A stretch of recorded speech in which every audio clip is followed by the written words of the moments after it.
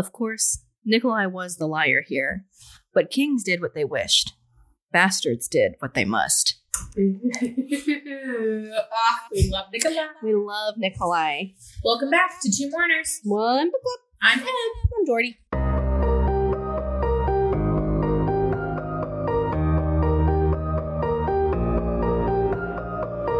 And after a pretty long hiatus, After a hiatus, we are back. Thank you all so much for your patience. I know we had talked about it in like our last Raising Disorderly, but we had the holidays, we were at home, spent time with our families. I had a birthday, so I was like doing that. Also, I took my LSAT again, and then I've also been applying to law school, and Jordy got a new job. I did. Which we're so proud of. Now Jordy and I don't work in the same space. I know. That's been really, really sad. It has. I'm just pretending that Jordy is like on vacation. I've noticed that there have been times when I stand up in my office and I like go to the door and I'm like, what am I standing up to go do? And it's like, I'm standing up to go talk to Emma, but she's not here. So I'm going to sit down and do my work. I'm going to cry.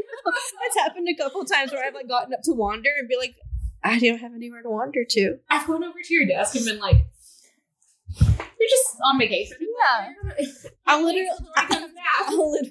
be up there on Friday. So I know. It's okay. It's fine. I'm so happy for Jordy, and it's super great. We have also seen each other 3 times this week. I know, but it's still. But I was still like, I miss Emma. Yeah, but 3 versus 6 is a lot. 3. Oh, don't put it like that. That's 50%. No, I don't like that. I'm gonna eat a toffee. It is sad. I'm channeling my inner Nina and eating a toffee about it. But also, Jordy and I are in communication almost 24/7. Yesterday morning, we were in 3 different group chats, all responding at the same time. We were, and then we were also texting each other. We were the common denominator of like 5 group chats of different configurations of people, and then also had a Just Us chat on the side. And then I'm in bed next to my husband. Like, look what Emma just sent me. Look what Emma just sent me.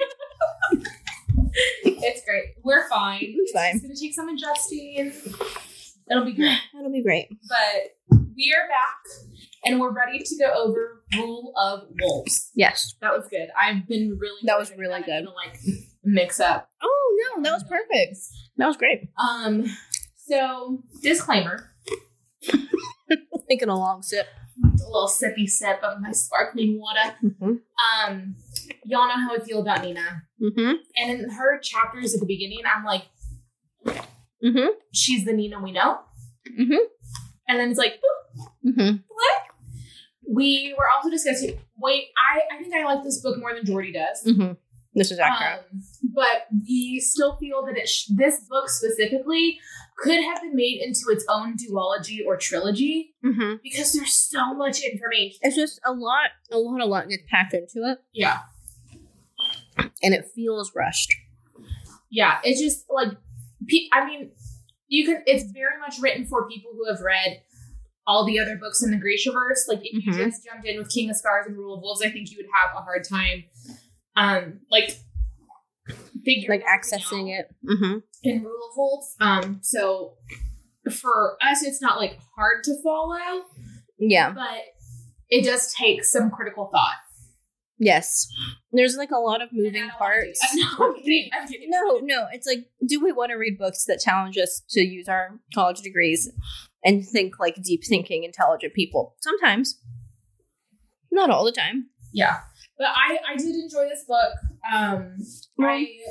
I understand why it was written the way it was because it's all happening at the same time. But I really just wish it would have been Nikolai and Zoya.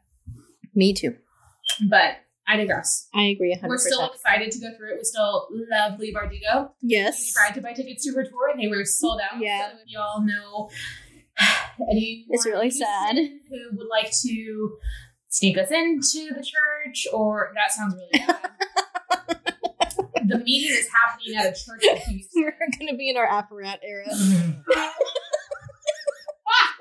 Sneak into the church. Using the secret tunnels. Secret tunnels. Secret tunnels. I'm really proud of that one. Okay, but here's the thing. I know where it is in Houston, and there are some like underground. I'm saying there, so y'all, this is like crazy because Houston is like. This is a PSA. If you think there aren't secret tunnels everywhere, there are. Incorrect. Like there was literally a secret tunnel at the location of our old job building. What? Yeah, from the parking garage into the building. There's an underground pathway. What? Yeah, you didn't know that? No, I never parked in the parking garage. Well, you know what? It's probably filled in now. Because they tore that parking garage down. They have the like caution tape when you go into like the basement that's next to the elevator. Yeah, that's because there was a secret tunnel that led from the parking garage into the building. If you're down there at night, I went through there like a lot. Big, a hopping spot for cricket suicides. Like they go there to die. Yeah, it was full of crickets all the time. But yeah, so if you don't think there are secret tunnels, there are. Yes. You should be aware. And also, if anyone is going to Lee Bardugo's book tour in Houston, or oh my gosh, I totally forgot the name of her book. The Familiar. Yes, The Familiar. And if you know of anyone who would like to sell their ticket, or if you just like want to be like, oh my gosh, Em and Jordy, like. We honestly might wait outside because it's Lee Bardugo. No, literally. You're like, oh my gosh, you guys, Em and Jordy, I was just in there, and be like, oh my gosh, yes, we are. Oh my gosh. I'm so glad you listened to this podcast. Tell Lee how much we love her and about this podcast. And she would actually probably like get annoyed with it because we're like, Lee Bardugo, Lee. But yeah, so if any of y'all are going to be at the Houston show, hopefully we'll see you there. I know, we'll see. We're on the waiting list. We're on the wait list. We'll see. Anyway. Rule of Wolves. Let's get kicking. Yeah.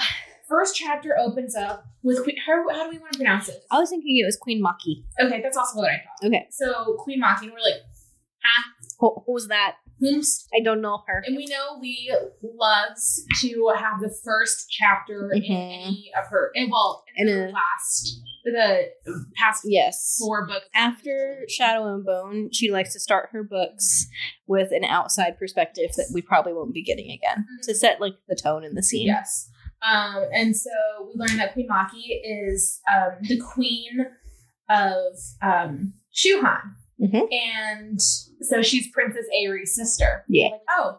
And so the book opens up and she's in a meeting with all her like dignitaries and yada yada. And she's poised. Has everything together. But inside she's like the gif of like the white woman tearing the curtains off her wall. Yeah. She's internally screaming. She's so mad. She's upset. Because she has an invitation for the wedding of Nikolai Lansov and Princess Airi. And you're like, well, this is tricky. I noticed this. Oh no, you're so fine. No, this is tricky because I noticed. I read the invitation this time because the first time I read this book, I was like, oh my gosh. And I read it again and it says, quote, that Nikolai and Airi, quote, would welcome Queen Maki Kirtavan to a celebration of matrimony in the Royal Chapel of Osalta. Cool. That's a mystery tool that will come in handy later. But she's like that conniving little whore. Yeah, because she's like, sorry. The wedding's supposed to take place in a month, and so she's thinking like, oh my gosh. Like, well, and remember that Airi struck a bargain with her sister to disappear. Yes. Allegedly. To kill Nikolai. Mm-hmm. Or facilitate Nikolai's death. And then to disappear into a simple life. And so she gets this invitation, she's like, huh? That was not the plan. And so she goes into her like royal chambers, and one council member is there, follows her in. I don't like him. No.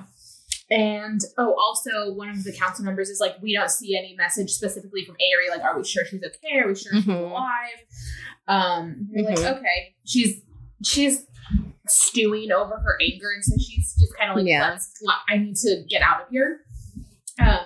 And so she goes into her royal chambers, and there's a minister your way. Yeah, your way, I would say. Yeah, well, it is his way. Or the highway, baby. And it's only them two there, and they go out onto the balcony because Maki knows that is the only place that people like won't be listening. Mm-hmm. And she looks out onto the gardens of the palace, and she sees her niece, Kenny, who's playing with the son of one of the gardeners. And she knows that she's like happy to see her. She favors her niece and knows that her niece will probably be the next in line for the throne. Yeah. And she also notes, quote, Maki, if Maki didn't conceive daughters with one of her consorts, she had decided Kenny would one day inherit the crown. I'm like, slay for her. No, honestly. Consorts. Right. What a modern woman. Slay. And so Kenny is in the garden, yells out, "On Maki!"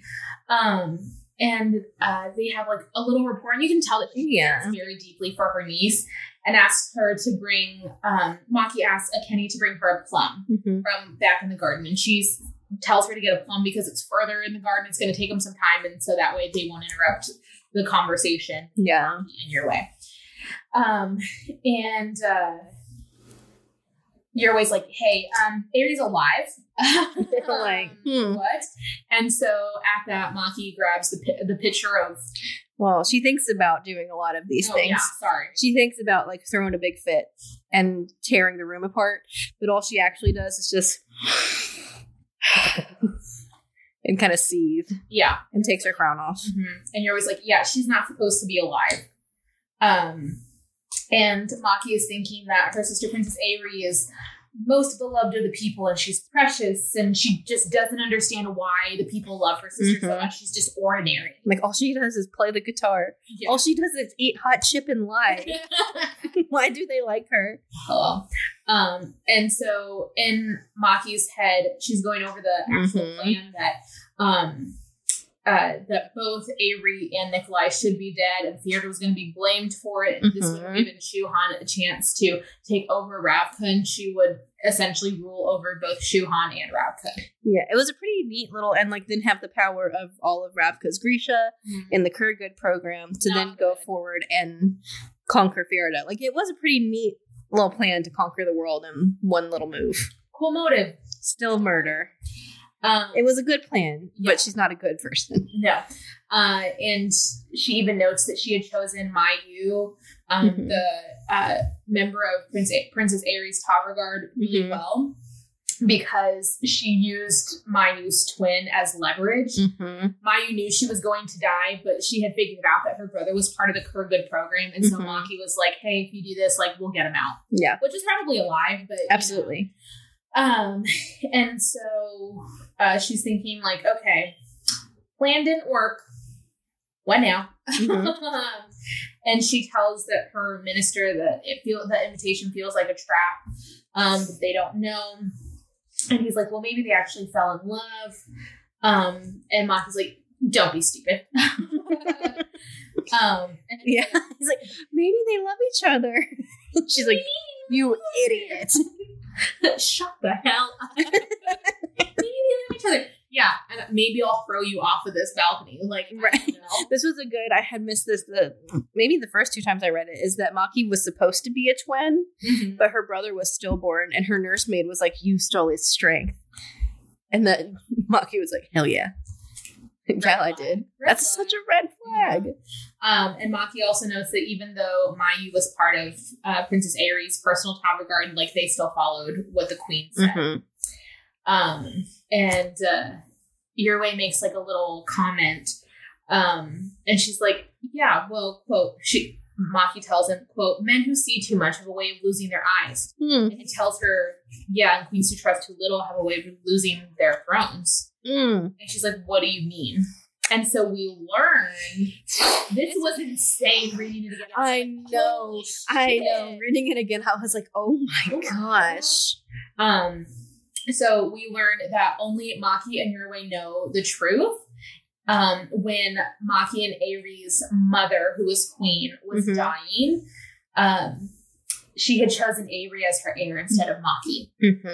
And any queen is able to choose their next heir, but Maki she thought she had earned that right because she's the oldest and had been the oldest for generations. It's like Shuhan is very matriarchal in that like the empress, the queen, has the final say on everything. Yes. And so she could choose any female like in her line to be her successor. It didn't have to be the oldest, but it mostly was.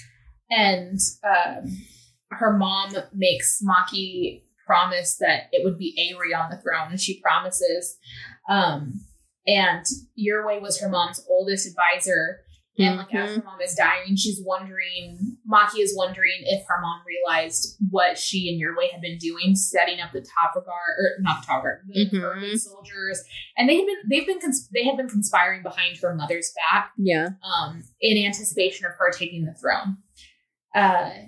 And Maki asked her mom, like, why it should be me? Like, I'm prepared for it. And her mom's like, yeah, but you're kind of a bitch. No, she really is. She's like, yeah, but you're not a nice kid. Like, you're mean.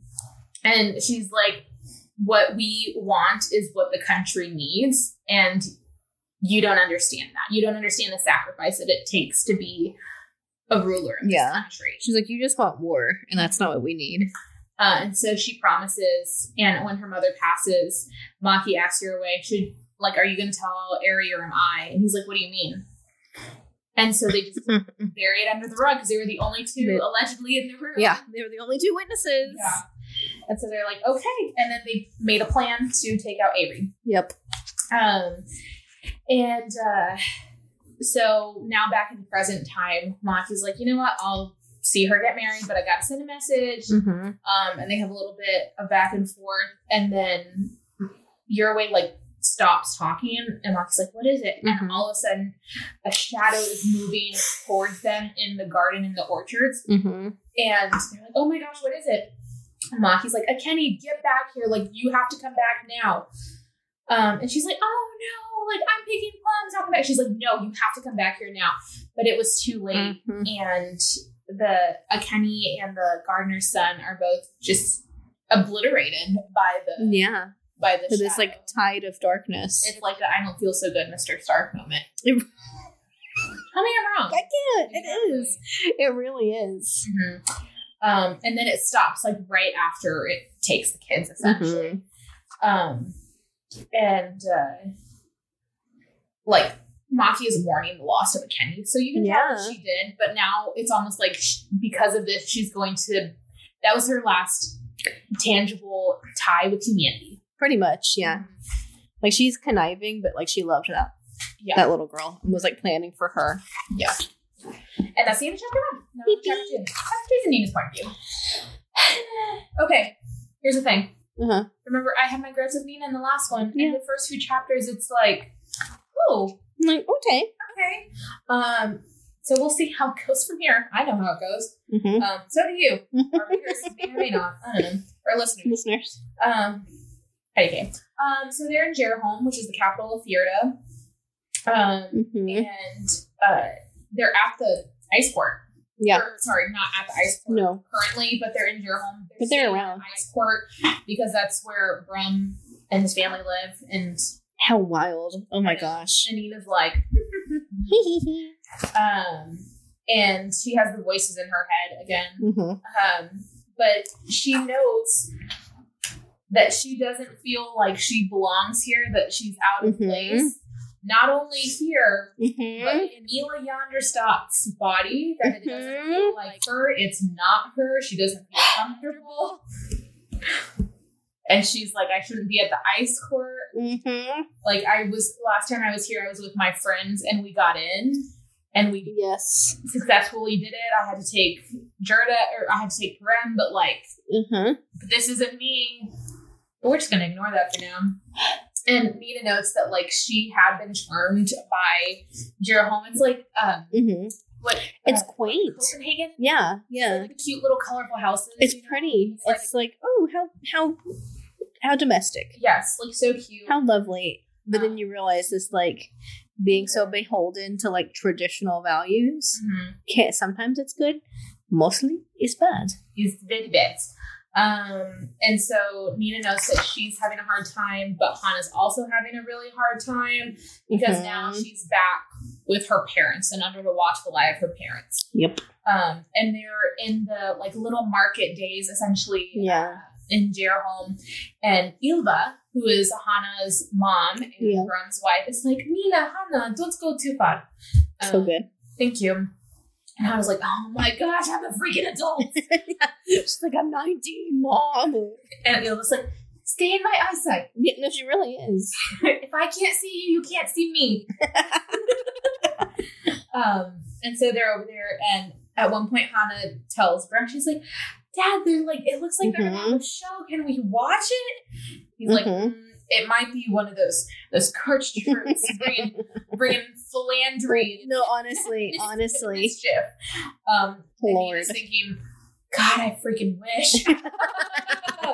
How nice would that be? Yeah, and he was like, oh, Charles, it's fine. It's wholesome. Sure. And so they go over and watch the show.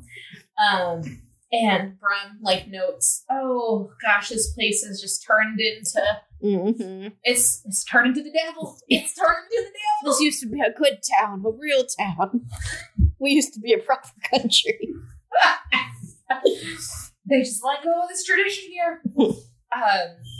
And Brum notes that 2 nights prior to where they are now, a shop was raided and they had found relics to an alleged sun saint and Leone, and the place was burned. And Brum is like, these people, they're heretics, they're claiming that Grisha are favored by Joe, and blah, blah, blah, blah, blah. And Nina, when he says that, Nina's heart hurts. Yeah. Because she remembers what Matthias said, and she knows that he had said exactly that. And she also notes that, like, her friendship with Hannah has helped, and the mission that she's on and what she's done to help the women, the Grisha women, has helped heal that wound, but it's always going to be there. And she's like, she's thinking that the pain is always going to be there, which it is. It's grief. But she's like, his life was stolen from him. And he never was able to find his purpose. And then his like voice in her says, quote, I served it, my love. I protected you to the very end. A bitch be crying in the closet. It's me. You'll know how I feel. Okay. And so Nina's like, moving on. Like, can we get some sweet water? Because they can't drink booze in public as women. Yeah, because it's a pious place, whatever. And so they go over to this like little honey water stand, and the seller's like, oh my gosh, Commander Brum, here's some drinks for your family, no charge. You know, you got to keep up your strength and protect us. And Nina notes that the guy has like tattoos on his arms. Yeah. Like, maybe he was a sailor, maybe something else. I don't know. Which, like, you know, Brum would have been like, tattoos? So you know it. Yeah. And Nina's also thinking about how much she just hates Brum, but is also just happy that, like, because he's bald still. He still has a scar from where she, like, scalped him. Yeah. But then she's also thinking, like, maybe I shouldn't have listened to Matthias. He wanted me to show mercy to his people. But then maybe if I hadn't shown mercy, like, would he still be alive? Like, she's questioning this. And I feel like she should have questioned this in the last book. I agree. Whatever. But she's still feeling big feelings. Yes. Yes. And so she forces herself to remember that she is a spy for the Grisha and the Second Army, and she has to do her job. And so they go back to the show, and Ilva's like, you see, it's such a wholesome show. It's so good. And it's like a folk tale of Fjerdan, like, myths and legends. Yeah. And so Nina's like, is describing what the story is supposed to be and how Zell is supposed to come and save him at the end. But at the end of this one, 3 people come up. And it's a girl in a white wig with antlers around her neck, a woman with black hair, or a woman in red paper roses, in a blue gown and black hair. And Brum's like, what the hell is this? This isn't gel. This is women. This is this is not my good Fjerdan. Not on my Fjerdan server. not my gel-searing country. He's out here wearing his Make Fear Great Again hat to hide his scar on the back of his head. I'm dead. He's triggered. Yeah, he is. And Brum's like, no more of this. And he has two Drusilla who are following him. Like, you know, his little, like, guards, his own. And Brum's like, you have to stop this. This is heresy. And the crowd is like, you better leave him alone. And then one woman's like, is this part of the play? Yeah, she's like, wow, audience participation. This is incredible. And he was like, let's just go. Let's go. And Brum is yelling, everyone has to get out of here. Like, this is awful. And then thunder sounds. And someone in the crowd is like, Jell is angry. And then someone else says, no, the saints are angry. And Brum's like, go home. He's like, get out of here. And then all of a sudden, a wave, because they're on the harbor, comes up and over the wall and hits Brum and the Drusilla directly. And they fall. Wow. And Ylva is like, oh my gosh, Jarl. And Hannah holds her back. She's like, he would not want you to, like, if you went to him, he would appear weak and he wouldn't want you. She's like, yeah, you're right. And someone is like, oh my gosh, Sancta Zoe brought this storm. She's mad at you, like, blah, blah, blah. And so they start to believe the saints, and people fall to their knees in prayer. And he's like, get up! Pulling people up. And he looks ridiculous. Yeah. He's like, I'll arrest all of you for a peaceful protest. Not even for a piece of media that they had permission to do there. Interesting. And then Hannah, like, leans over to Nina. She's like, do you think you went too far? And he's like, not far enough. We learned that Nina had set this all up through the Ringska network, and that the tide maker who brought the wave was actually the guy who sold them the sweet water. And refused to take money for it. Yeah. And then all of a sudden, like, while they're there, he parts the clouds in the sky and shines the light directly onto the burned building that had the iconography of the saints. And there was also, like, paint that had appeared that said, quote, the children of Jell are among you. And everyone's like, oh my God. Which, to be fair, like, that, I'd be like... That's like... Because there was, like, a secret message, and he used the, like, dust that Nina gave to him to, like, make the message appear on the storefront. It's like if y'all have watched Dairy Girls, you need to watch Dairy Girls. Yes. They're in Derry, Ireland, and they go to a Catholic church to pray before tests, and they're also chasing a dog in that church. And while they're looking and pray, they're like about to pray, I think, or maybe are looking for the dog. I don't know. They look at the statue of the Virgin Mary and they see tears running down her face, which is like a miracle. It's like supposed to be considered a miracle in the Catholic Church. And they're like, oh my gosh, she's crying. It turns out the dog was just on the second floor and peeing. That's like kind of what this is. No, it really is. And so then Nina goes over all the different quote unquote miracles that have happened throughout Theater, and how people were starting more and more to believe in the saints. But they were all like plot. They're all actions set up by the Ring Scala network. And it's all Grisha who had done it. So, and Nina notes that at first she was like, I don't even know if it's doing anything. But the more it happened, the more people were like believing it. She's like, oh, cool. Like me. And Brum kind of gets up and it's like, I gotta take my family back to the ice court. And he's soaking wet. And he's like, let's go. Splash, splash, splash. And then he tells the Drusilla, get the names of all the performers. They will be going to jail. Everyone in the crowd. And the Drusilla are like, he's like, I said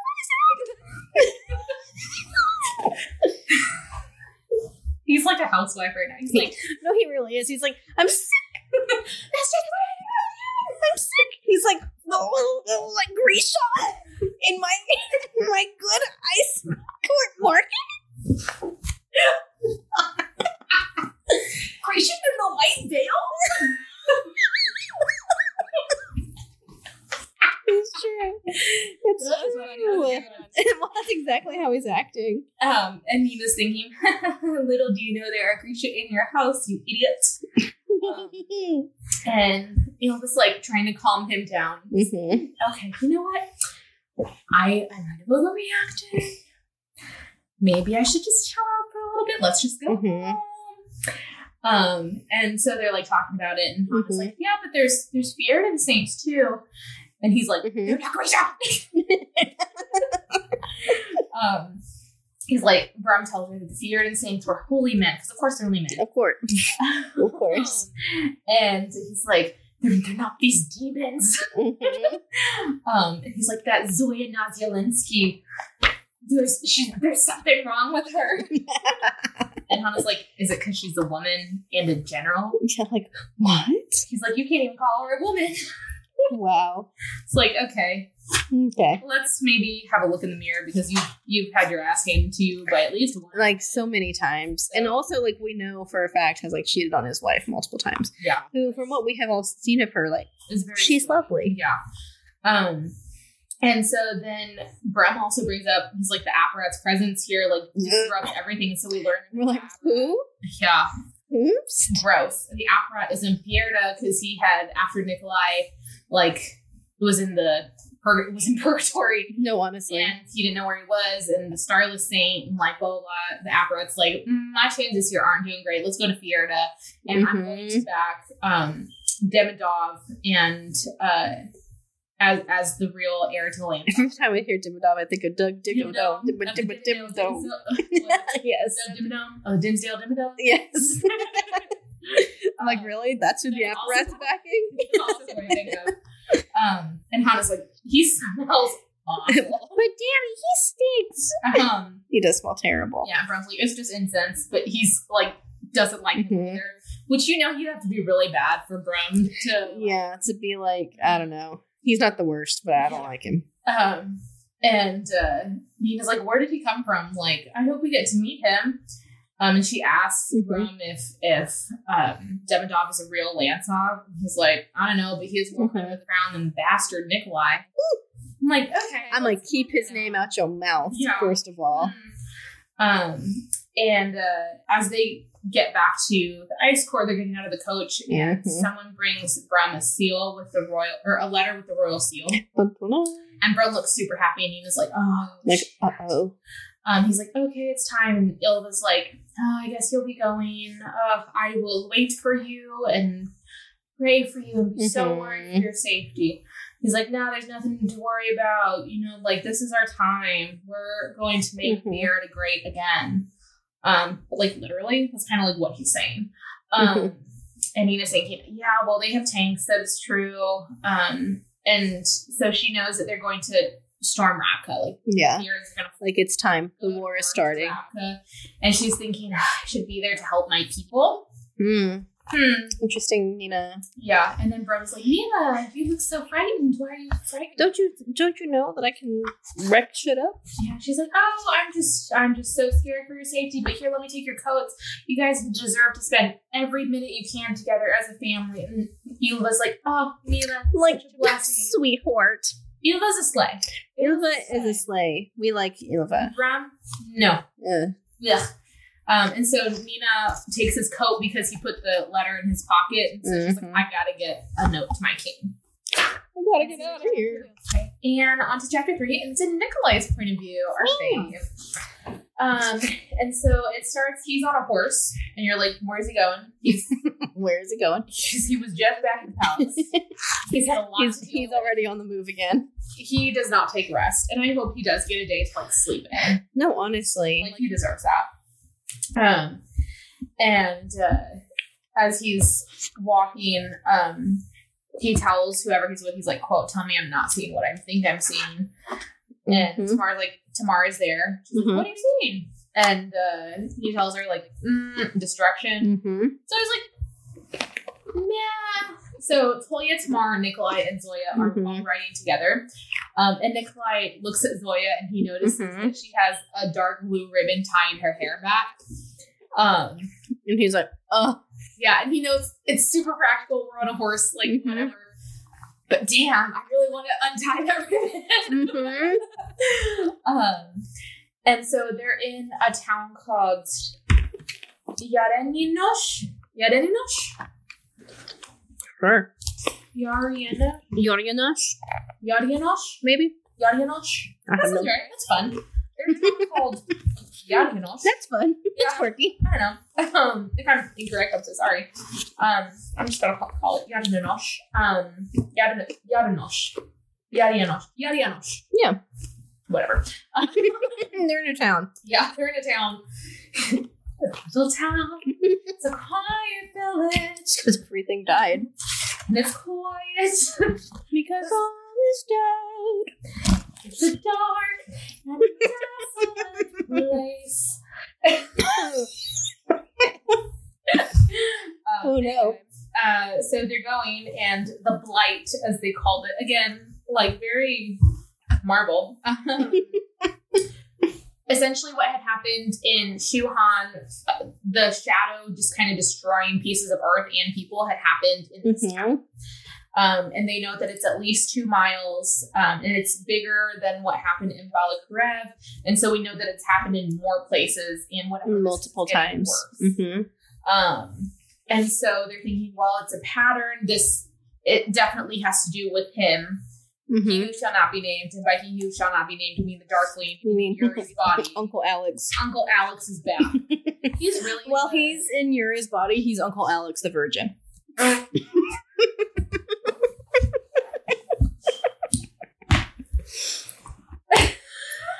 that's another contender for episode title. That's funny. But yeah. So Uncle Alex is kind of back. Uncle Alex the Virgin is back.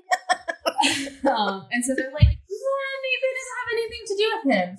And then they're like, we know it does. Like, let's not play with ourselves. Well, wait, pause. I was going to say, let's not play with ourselves here. But then I was like, I mean, you shouldn't. But that's also not what I meant to say. Goodness. Let's not kid ourselves here. There we go. Teach their own. I could say that phrase that you hate, but I'm not going to. Thank you. And so while they're talking about this, they hear angry voices.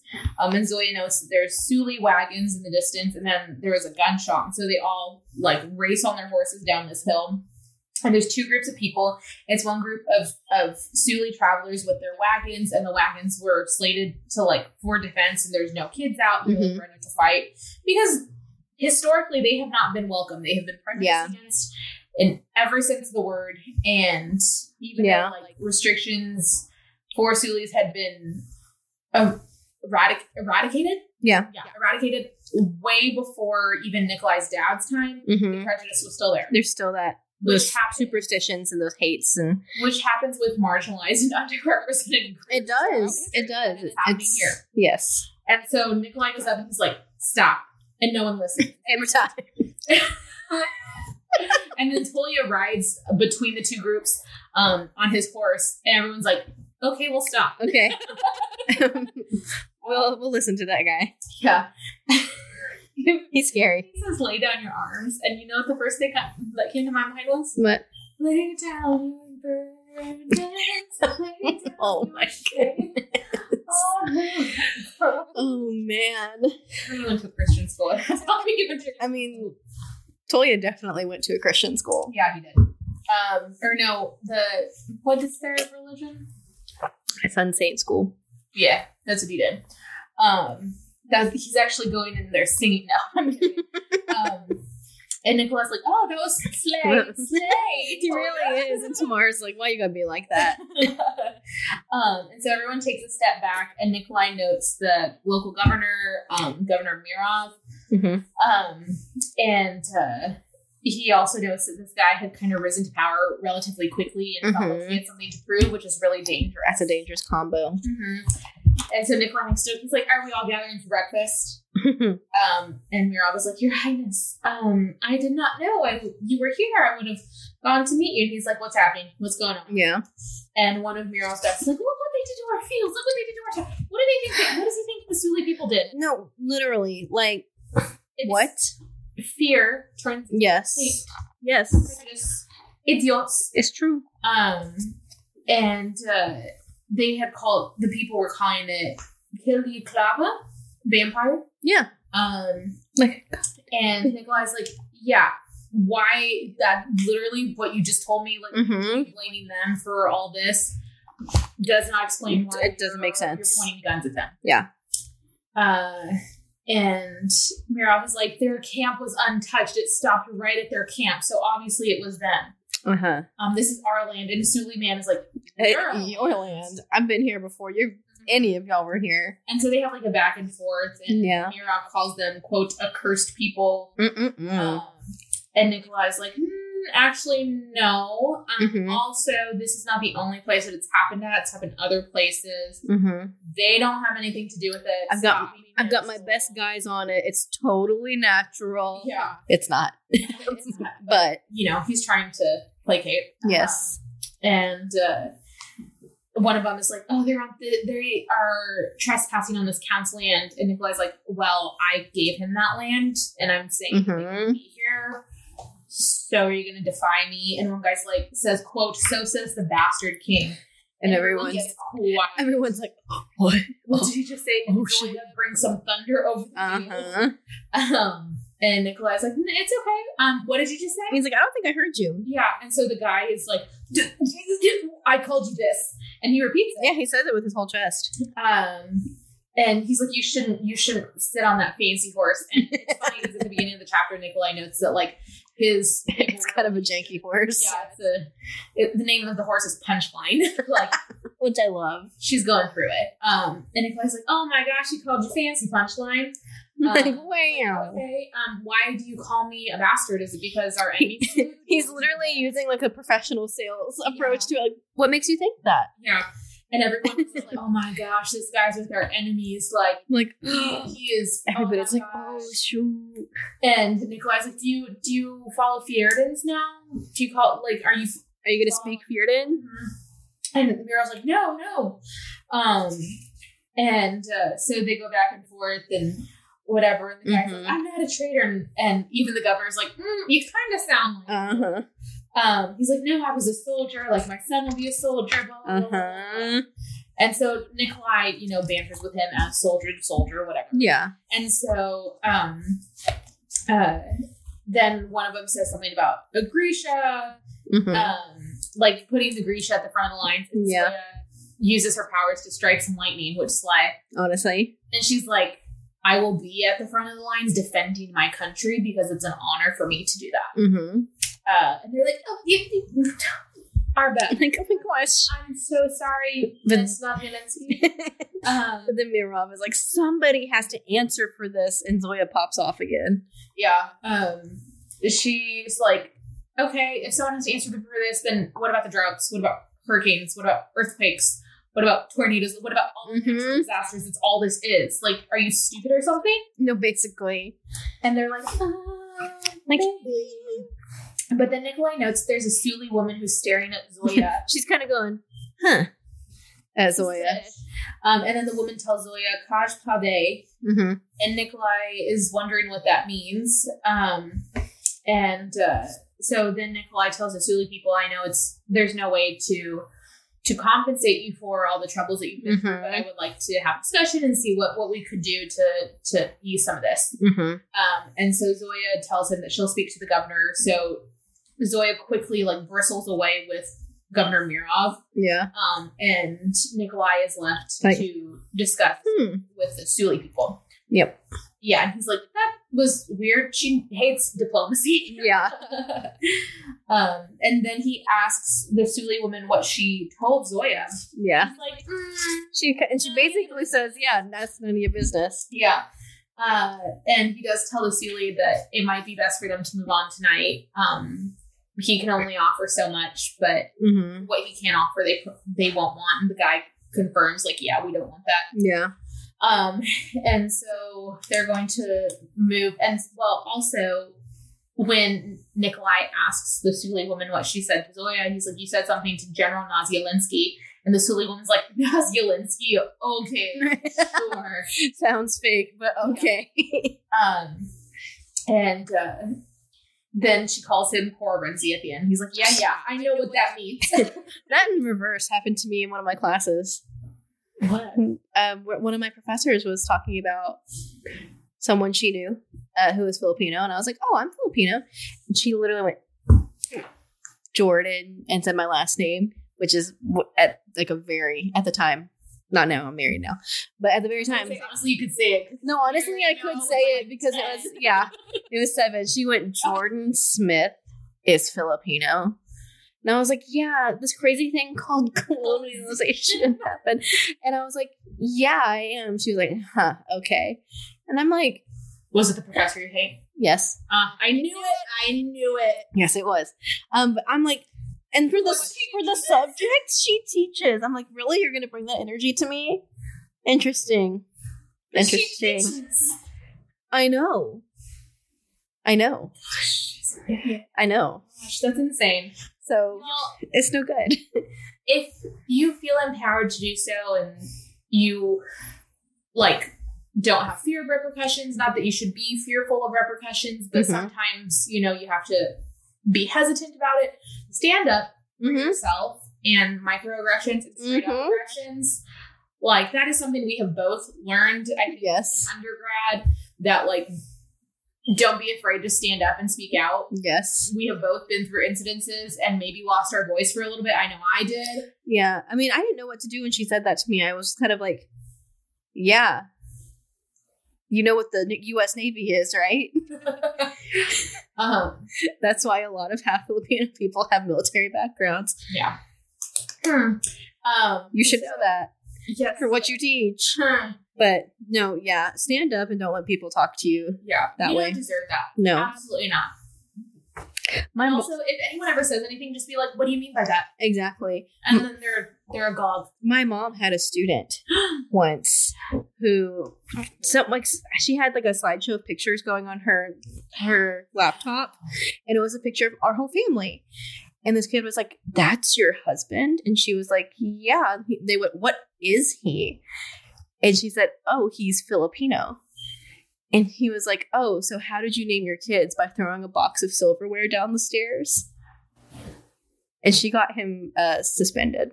Oh my God. Yeah. Yeah. She said, "That's really racist and hurtful and rude. And you're going to the principal's office now." And he was like, "It was just a joke. It was just funny." She's like, "Yeah, that's my family. So that's not a joke to me. Also, and you shouldn't be doing that." Again, if anyone is ever like, "It's a joke." No, it's not. Why is it funny? I don't think it's funny. Explain it to me. Yeah. I read a whole thesis about hipster racism. Yes. How it's still racist. Mm-hmm. Did I ever tell you my mom had a parent one time come into her classroom and was like super upset. She's like, "You're treating my kids disrespectfully. Like you are racist against half Mexican, half white." That's hilarious. My mom is white. My dad is Hispanic. And this was, no, it was after they were married. Yeah. Yeah. My mom is very clearly white. And she's like, "You're racist against these kids because they're mixed." And my mom's like, "Well, I got two at home." So, and Lee was like, What? And I was like, "Your kids are just very... You just have bad kids." Anyway. It's true. If you feel comfortable enough, don't let anyone talk down to you. I know it can be a scary... It's really scary. It's anxiety-inducing. If you need to vent, if you need... well, I don't know how much advice we can offer. Yeah. But we are always happy to be a soundboard to do that. But we never want anyone to feel that their power has been stripped from them. Exactly. So stand up for yourself if you feel comfortable. Yeah. If you need encouragement, we'll be your cheerleaders, always. If you need to call and yell at someone, also that. I'll do it. If you need a strongly written email, I got you. Jordy is a slave for emails. Let me tell you. One of my friends on Facebook was like, "How do I tell my coworker respectfully that she's got me 50 shades of effed up?" And I wrote something in the comments. Anytime I need help with an email or an essay or anything, I'm like, "Hey, Jordy, please help." I like it. It's fun.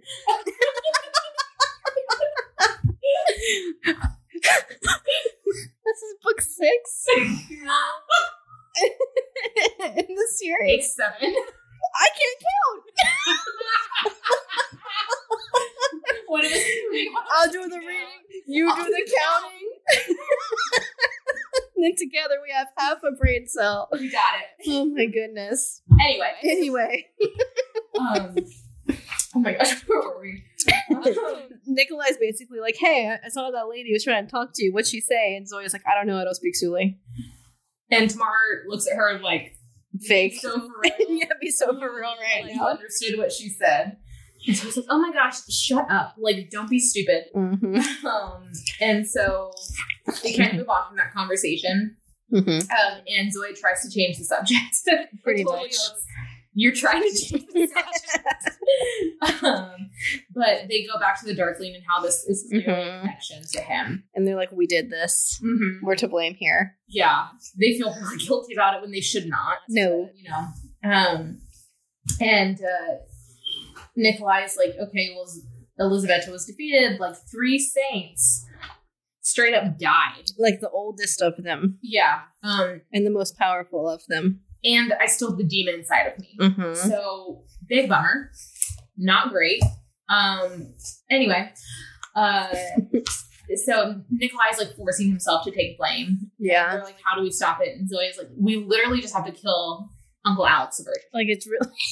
It's really not that hard. That's all we have to do. No, that's what you always say. And she's like, that's why it's always right. Yeah. And Toya's like, you can try to be spy again. I've been reading. And Zoya immediately tells him, no, he almost died last time. Because she's protecting him. Mm-hmm. And then Zoya looks to Nikolai and she's like, please tell me you've talked to Princess Aerie. Because y'all are getting married. He's like, no. And then he's like, I've just been really busy with some other things. So... No, I haven't. I haven't chatted. And he notes that like she is in a very well kept dungeon. Yeah, she's in a beautiful room with anything she could ever want, but it's still. But she has no freedom to leave or go. Yeah, and all the top guards are also being held. Yes. And so they're going back and forth, and Zoe's like, "Well, I think Aerie would be a good queen." And Nikolai is looking at her, hoping that she's like jealous. And she gives him a little side eye, but not a lot. Yeah. And so they're just kind of thinking, okay, well, we got to do something. And then as they're writing back, a writer like rides up to them with a message, and he tells them that someone arrived from Alsalta. They have a message from the termite. And we learn the termite is not Zoya. The termite is Nina. And that she sent them the message that Theardens are going to war. And so they're like, okay, we got to do this. And they also know that they have to meet with Hiram Shank from Kirch, because he kind of goes down in the last book and he's gross. Yeah, he is gross. And so Nikolai's like, all right, well, we got to be ready. Let's have a party. Yep. And we'll see what happens. Yep. That's the end of chapter 3. And before Nina's point of view, she wakes up. Hannah wakes her up. She's like shaking her awake. And Nina was dreaming of Matthias, or was dreaming of Trassel and Matthias, and she was having a nightmare. She was like covered in sweat. Hannah's like, "Oh my gosh, someone from the convent is here." And Nina's like, "Who is it?" She's like, "I don't know. My mom said for us to come down because the lady's like refusing to talk to anyone until we like go down there." So we get like a flashback of what happened, a recounting of the details that happened at the end of King of Scars. If y'all would like to recount that, it was like the last 2 episodes. Yeah, it's like you should go back and listen to our last 2 episodes. And so they're like, what could it possibly be? Like, did someone catch us? Did we do this? Well, yeah. And so they go, I'm like skipping all of this. Yeah, it's not important. And so they go out to the front room where someone from a convent is waiting with Jarl and Ilva. And oh wait, actually this is important. Before they go there, Hannah and Nina are like having a back and forth. Yeah. And Hannah warns her, quote, "Be careful, Nina, don't become what my father claims you are." Because she can tell then this revenge is coming into her mind, and she has a vendetta against Brum because she blames him for Matthias' death. Like, rightfully so. Yeah. But she thinks that it all boils down to him. Yeah. So they're having that. So anyway, they're back in this main room with Brum and his wife and Nina and Hannah. And there's a woman of middle age, and she's the new well mother. They didn't recognize her, so it wasn't the one who died. That would be crazy. That would be so whack if it was the old well mother. And they're like, what happened to the old well mother? What's going on? They're like, we think she was, Brum tells them, we think she was in the factory when the explosions hit. We think she was in the Triangle Shirtwaist Factory. If it was a front for heroin babies. She got unhinged. Yeah. They were like, she was in the accident. And he was like, what was she doing there? Why? And they're like, laundry. Sometimes it goes through there. Mm-hmm. But she should have sent someone. Why did she have to personally attend to it? Gosh, so sad. And then the new well mother's like, you ask a lot of questions. Mm-hmm. I was like, I'm so sorry. I was not trained at the convent. This is where it shows, and it's really embarrassing for me. Mm-hmm. And then Hannah's like, Papa, what is this about? And Brum's like, I don't know. She refused to tell us, which for him is a huge slight of woman and didn't listen to what he told her to do. Which, like, in this case, I'm like, not great. No. But she's also, like, a woman of the cloth. And so, like, it takes a lot for him to be like, I don't know what this bitch wants. Yeah. So it's, like, really, she's a nun, basically. And Nina is thinking of, like, the well mother says that, and with everything that happened, that the convent is, like, very strict on privacy now, and that some things were found. And Nina's, like, thinking about, again, what happened, and she's also thinking about how much she had learned from Kaz. Yeah. Which is kind of funny. And how what they did to just kind of change the tide in this world. Yeah. And Brum's like, okay, well, mother, what does any of this have to do with my okay, daughter? well, mother, if that is your real name. And the well mother's like, well, we came across just a few things. Some contraband, some icons, and a heathen prayer book. Woo! And it was like, okay, like, they're young kids. I was a rebel too, and that's how I ended up marrying a Druskella. Everybody travels in witchcraft sometimes. And we find out that Ilva was Hedjet. Yeah.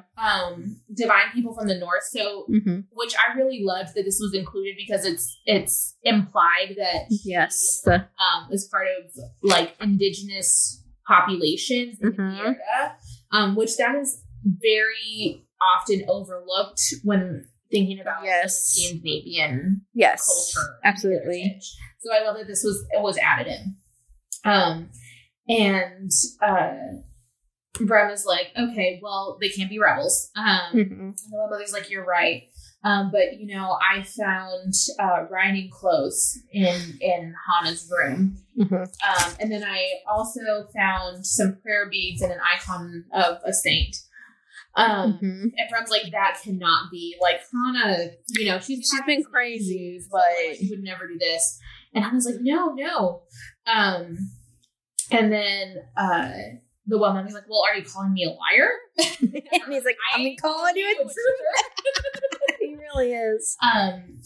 So Hannah does confess that the riding clothes were hers. And he was like, oh, Hannah, how could you? And she's like, I'm not ashamed of it. Like, I didn't know who I was then. Like, I was there for a really long time, and I've changed now. And like, you can tell that my devotion to gel has just increased. I cut my hair. Like, I came back home. I know where I know who I am and where I'm supposed to be.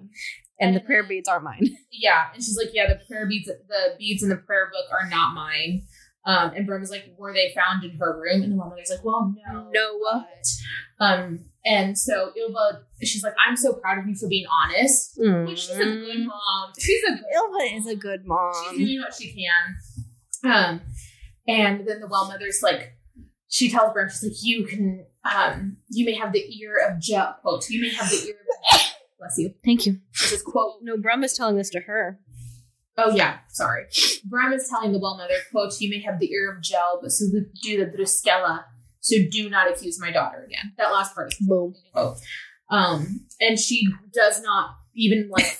She's not even. She is flapped. She's not. Yeah. And so she's like, fine. I will hear Hannah and Mila's confessions before I go. And Mila's like, oops. Huh? Okay. And so Hannah's like, I'll go first. And goes into the little room to have her confession. And then Nina goes in and they say like traditional greeting, whatever. And then the well mother instructs her to close the door. And she says, quote, hi, Nina. What? You're like, what? What just happened? That's the end of chapter 4. And I will say, we gave Nina a lot of grief in the last book. Yeah, we did. These first 2 chapters are pretty good. Are good, Nina.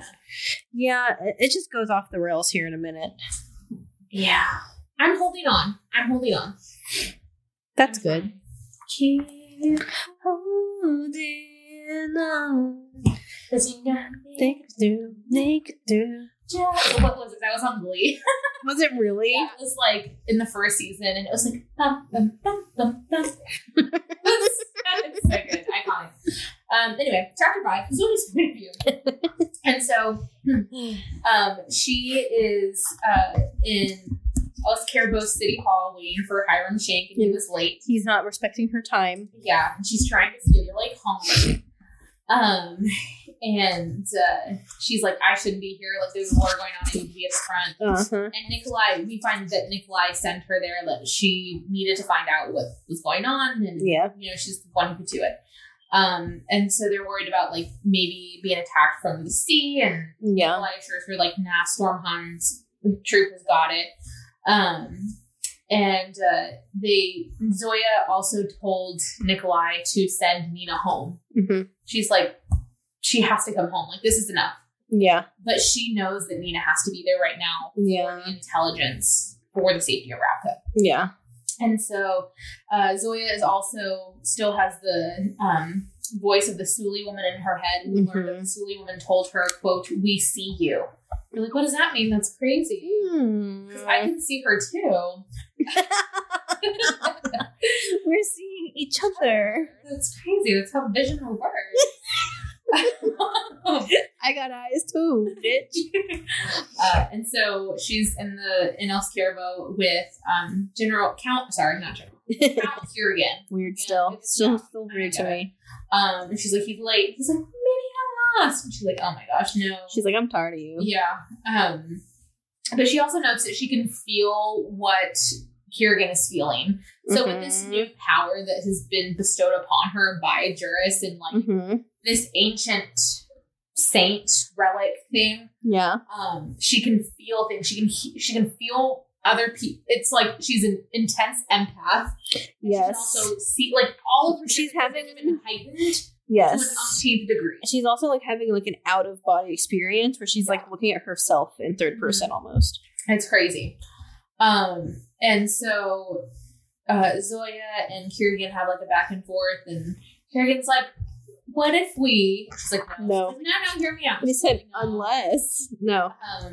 And he's like, well, Zoya, what if? She's like, this is what you think is going to happen. You think you're going to wine and dine me. You think I'm gonna you think you're gonna tell you my secrets? Yeah. You're not even gonna get to see my scars, homie. I don't have the time to make up a lie for you. He's like, okay. She's like, there is no other me. There's not this soft, sweet person underneath. What you see is what you get. Leave me alone. Honestly, I feel like marrying Kurgan could be a slay. He's stupid rich. He's fun. He's friends with Nikolai. I feel like he's funky fresh. In love with a woman who would worship her. Yes. He's a slay. But because I love it when she admits to him, she's like, you're really nice, you're cute, you're friendly, and he's like, I am. Yeah. She's like, but if you ever do anything, if you ever flirt with me again, I will punch you and also steal your shoes. Mm-hmm. And he's like, my shoes? My wee little boots. And then all of a sudden, Hiram Shank comes in and he looks really happy, and that is a blow to Zoya. And he has crumbs on his suit, from eating, getting wined and dined. So he had been eating with Duke Ramadov of West Ravka, and there had been talk of West Ravka seceding because they, the fold separated East and West Ravka. It's all that. And so they have a back and forth, and so he's like, people are dying while you're doing this. People are dying, Kim. It's one of my favorite things. And he's just going with the highest bidder, pretty much. Yeah. And so Kurgan is like, oh, here's some wine. And kind of has small talk with him while Zoya composes herself. Mm-hmm. But Hiram Shank essentially tells them that Zoya brings up the fact that zombie boats have been taken over on the sea, and he's like, oh, it's pirates, crazy, but it's Marcia that they had to give the Courage, because otherwise the Courage were going to call in Radka's debts. Yeah. Which they cannot pay. Yes. And so it's a back and forth with Zoya and Shank, and he's like, we're not going to help. Courage is neutral in all these situations. You know, war changes the economy, and so we just have to stay neutral. But it's very clear that they're not staying neutral. No. He's just a piece of shit. They're going where the money is. Yes. Because they're Courage. That's what they do. Yeah. And so Zoya's like, well, oh my gosh, you're hoping that we're going to weaken Fierda a little bit. So you can go in and like do this. It's a lot. And he's just, he's there to waste time. Yeah, pretty much. And then Shank brings up like, Zoya's like, you were going to, Nikolai's a good man. Like, you were going to have your daughter marry him. Like, no, I was going to have her marry a king, not a bastard. And she's like, what do you mean by that? Yeah. He's like, only rumors. But, these whispers can get pretty loud and, who knows? And she's like, well, if it gets too loud, that's a really good way for people to lose their tongue. He's like, are you threatening me? And she's like, no. I'm only threatening gossip mongers and cowards. Yeah. And he's like, that's exactly what he is. Yes. And he's like, I gotta go. See you on the losing side. Yeah. What a jerk. He's awful. And so Kirigan is like, oh my gosh, he was never going to help us. And so he's like, no, he wasn't. We have to go now. And so they are going to fly over. And as they are going to like the hangar, I guess.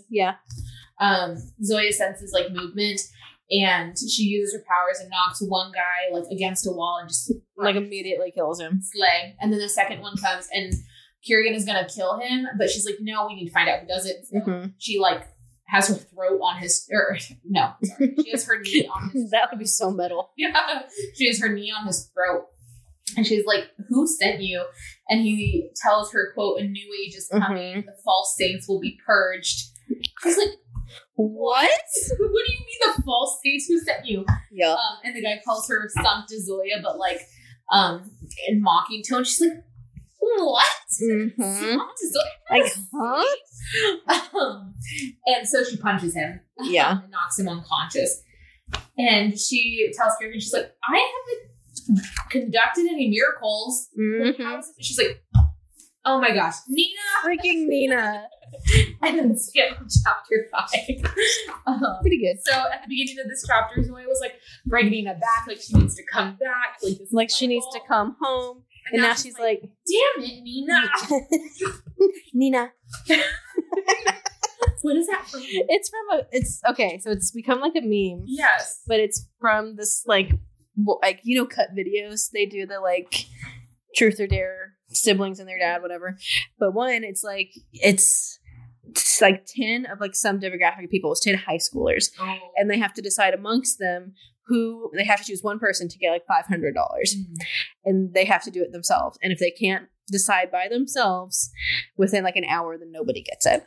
And so they like eliminated people like as they went on, like the students did. And this person got out early, and this girl was kind of like a little rude, but when they were out, they were still like part of the video. They just sat on this couch, and this person they were like, who's the ringleader in here? Like, we're not soliciting feedback from the couch right now. Who do you think is in charge? And the person on the couch is like, Nina is, and like they were just completely ignoring them. That person was like so annoying. Yeah, it was really bad. Yeah. And so now in like every like moments that in cultural history that changed my life or whatever, there's invariably one Nina. This is Zoe right now. It is. I think if we're talking about the same video, I think it is the same video because they were really annoying. Unfortunately, I think they have gotten like death threats and stuff since that video. It's like, were they annoying in that video? Yes. Do they deserve that? No. Like, just another case of the internet being taken too far. Yeah. Like, no, let's I know. not do that. Let's not threaten people. Right. Don't do that. Anyway, thank you all for joining us. If you have questions, comments, concerns, need some, what is it? Need to be hyped up. Need a soundboard, yes. anything. Send us an email at twomournerspod@gmail.com. We did hear from did we mention in the last episode? I think we did, but we can mention it again. Okay. We did hear from our first international fan. Hey, hello. Who also sent us a really good post on Instagram. Oh, yes. Yeah. Oh, I saw that. Really good. Oh my gosh, it was so good. We love hearing from y'all on email, on DM on Instagram, anything. We'd love to hear from you. But you can email us at the email I just said. Follow us on Instagram at @TwoMournersPod or on TikTok at @TwoMournersPodcast. We have some TikTok ideas that we have to record later. Yeah. Would love to connect there. I don't know. Yeah. Whatever. Sure. Anyway, thank you for joining. And as always, happy Easter!